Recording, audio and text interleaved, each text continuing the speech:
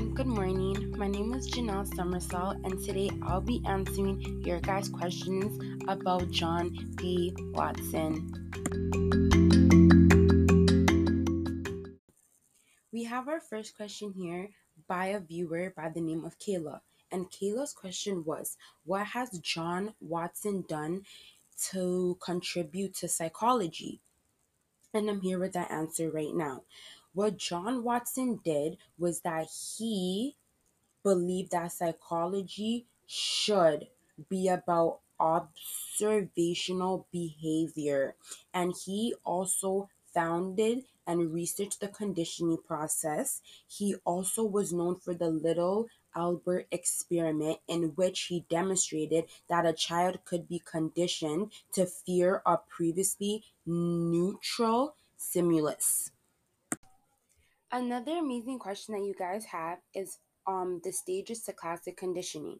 Okay, so there are 5 stages to this, and I'm gonna name you guys the stages. So stage number 1 is the neutral stimulus, and this does not have an elected response. So example, the white rat that was used in the Little Albert experiment. The second stage is the unconditioned stimulus. So this is let me give you guys an example. So cutting an onion makes your eyes watery. So the onion is the conditioned stimulus, okay? So the third one is the unconditioned response. So for an example, when you go to the doctors and the doctor sits you up on the chair and he has his doctor tools and he starts tapping on your knee just to make sure that your bones are giving a response and everything is fine. So that is an example of unconditioned response. The third one, hopefully I'm on track, hopefully this third, not the fourth one. The third one is unconditional stimulus. So example, let's say that you are riding your bike and a dog attacks you, and when you ride your bike again past where the dog attack happened, you do have fear because you are scared that it's going to happen again, or you're scared that you're gonna see the dog, or if you hear the dog bark, you get really scared and you just want to get out of there. And the last one is conditioned response. So let's say your pet is very hungry. You come home from work, your pet is very hungry and your pet wants to eat something. And let's say you start walking and your pet sees that, oh, they're opening up my food. And here is the bag or the packaging of the food being open, and the pet starts to get excited because it's like, wow, like I've been hungry and now I'm excited to eat, and now I hear that you're opening my food, and the pet starts getting excited. And this is a perfect example of conditioned response. Another amazing question we have here is, what did John conclude from his experiment?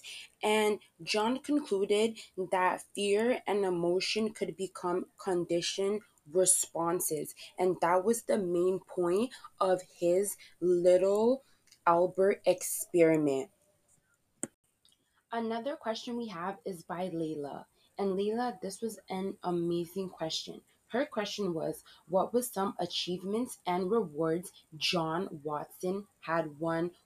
And I'm here to answer that.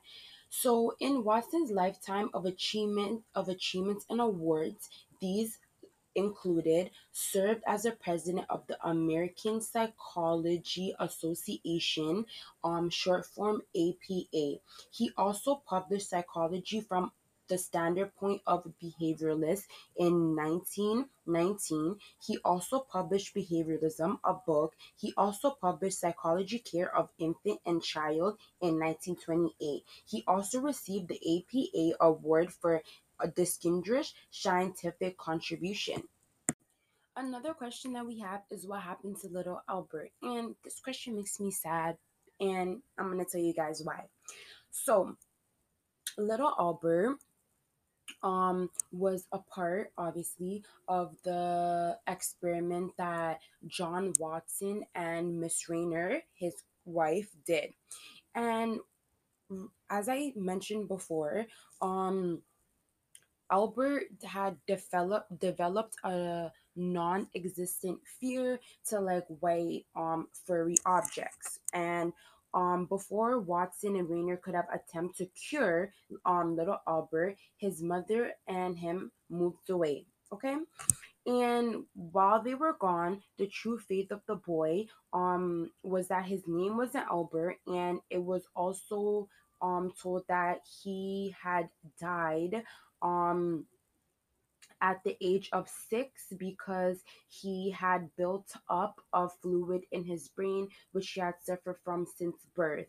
And this made me really, really, really, really sad. And a lot of people have conspiracy theories, and a lot of people just have theories that how they just believe that the fluid in his brain was because of the experiment, and his mother was also awarded $1 for allowing her son to do this experiment. And $1 back then now was just $1 back then now is just 13 bucks. So yeah, and 13 bucks for an experiment made her son really scared and terrified of small little white objects. And that is what happened to little Albert, and unfortunately he passed away, and that really made me sad. And yeah, there's your question, and there's the answer to your question.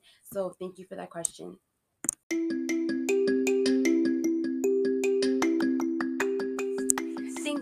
Thank you so much for everybody that tuned into my podcast today and that answered questions. There's much more questions, but I will get to those questions privately. Thank you so much for tuning into my podcast, and everybody have a wonderful, amazing day. Thank you again. Bye.